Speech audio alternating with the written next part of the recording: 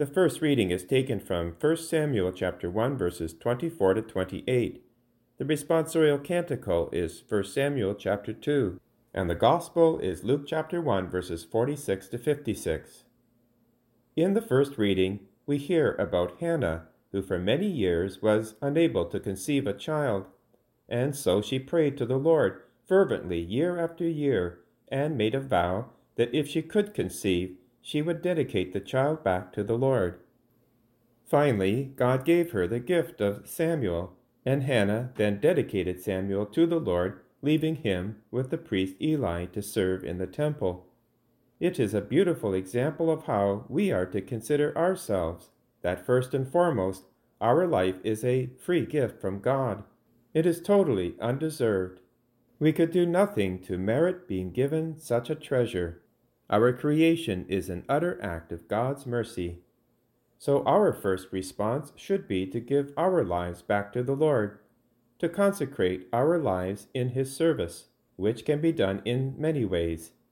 First of all, by offering a sacrifice of thanksgiving and praise, like Hannah does.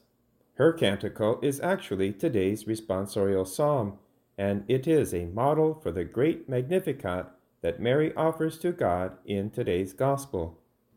Let us now hear each of these great songs. First, from Hannah. Quote, "My heart exalts in the Lord, my strength is exalted in my God. My mouth derides my enemies because I rejoice in my victory. The bows of the mighty are broken, but the feeble gird on strength. Those who were full have hired themselves out for bread, but those who were hungry are fat with spoil. The barren has borne 7, but she who has many children is forlorn. The Lord kills and brings to life.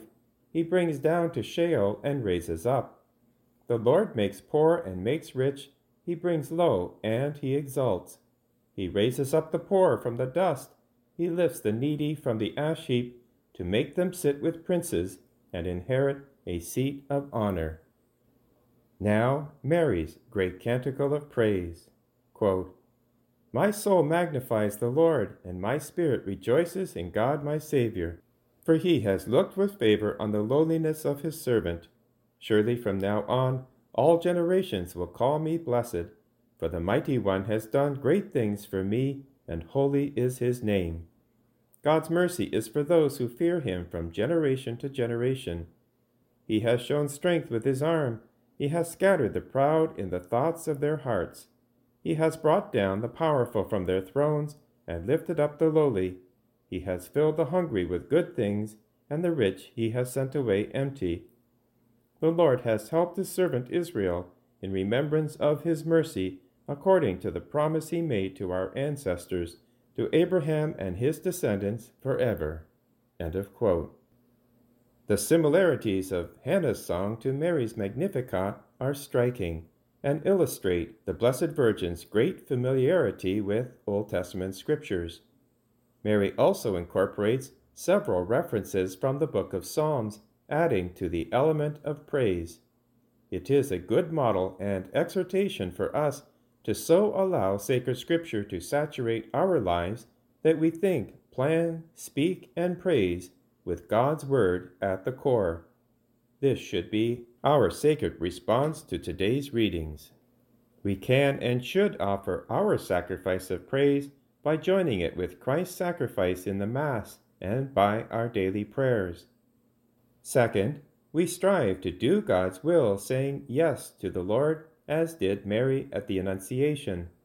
This usually means serving Christ by ministering to the least of our brothers and sisters, reaching out to the poor, the sick, the lonely, and the vulnerable, and by giving of our time, talent, and treasure to Christ's body, the Church.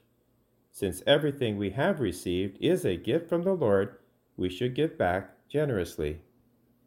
We do all this in great humility and lowliness of heart, like Hannah and Mary in their canticles, thereby participating in the great reversal they announce of God's scattering the proud and filling the hungry with good things, later proclaimed by Jesus in the Beatitudes, knowing that what we are giving back is nothing compared to what we have received. Finally, Mary's Magnificat recalls the great promises God made to Abraham and his descendants, now expressed in his mercy to Israel. God keeps his promises. This loving kindness, or hesed, one of the great themes of the Old Testament and linked to the covenants, is now expressed in the supreme gift of God's Son who brings us salvation. In our present world with its many trials and sufferings, let us always remember this mercy and allow it to wash over us. God not only remembers his promises, but the new covenant in his blood has been sacramentalized in the Eucharist. Every time we attend the holy sacrifice of the Mass, we join Mary, Hannah, and all the saints, magnifying the Lord with our own canticle of praise. This is why these two songs are placed side by side in today's readings, so that we will never forget God's benevolent love.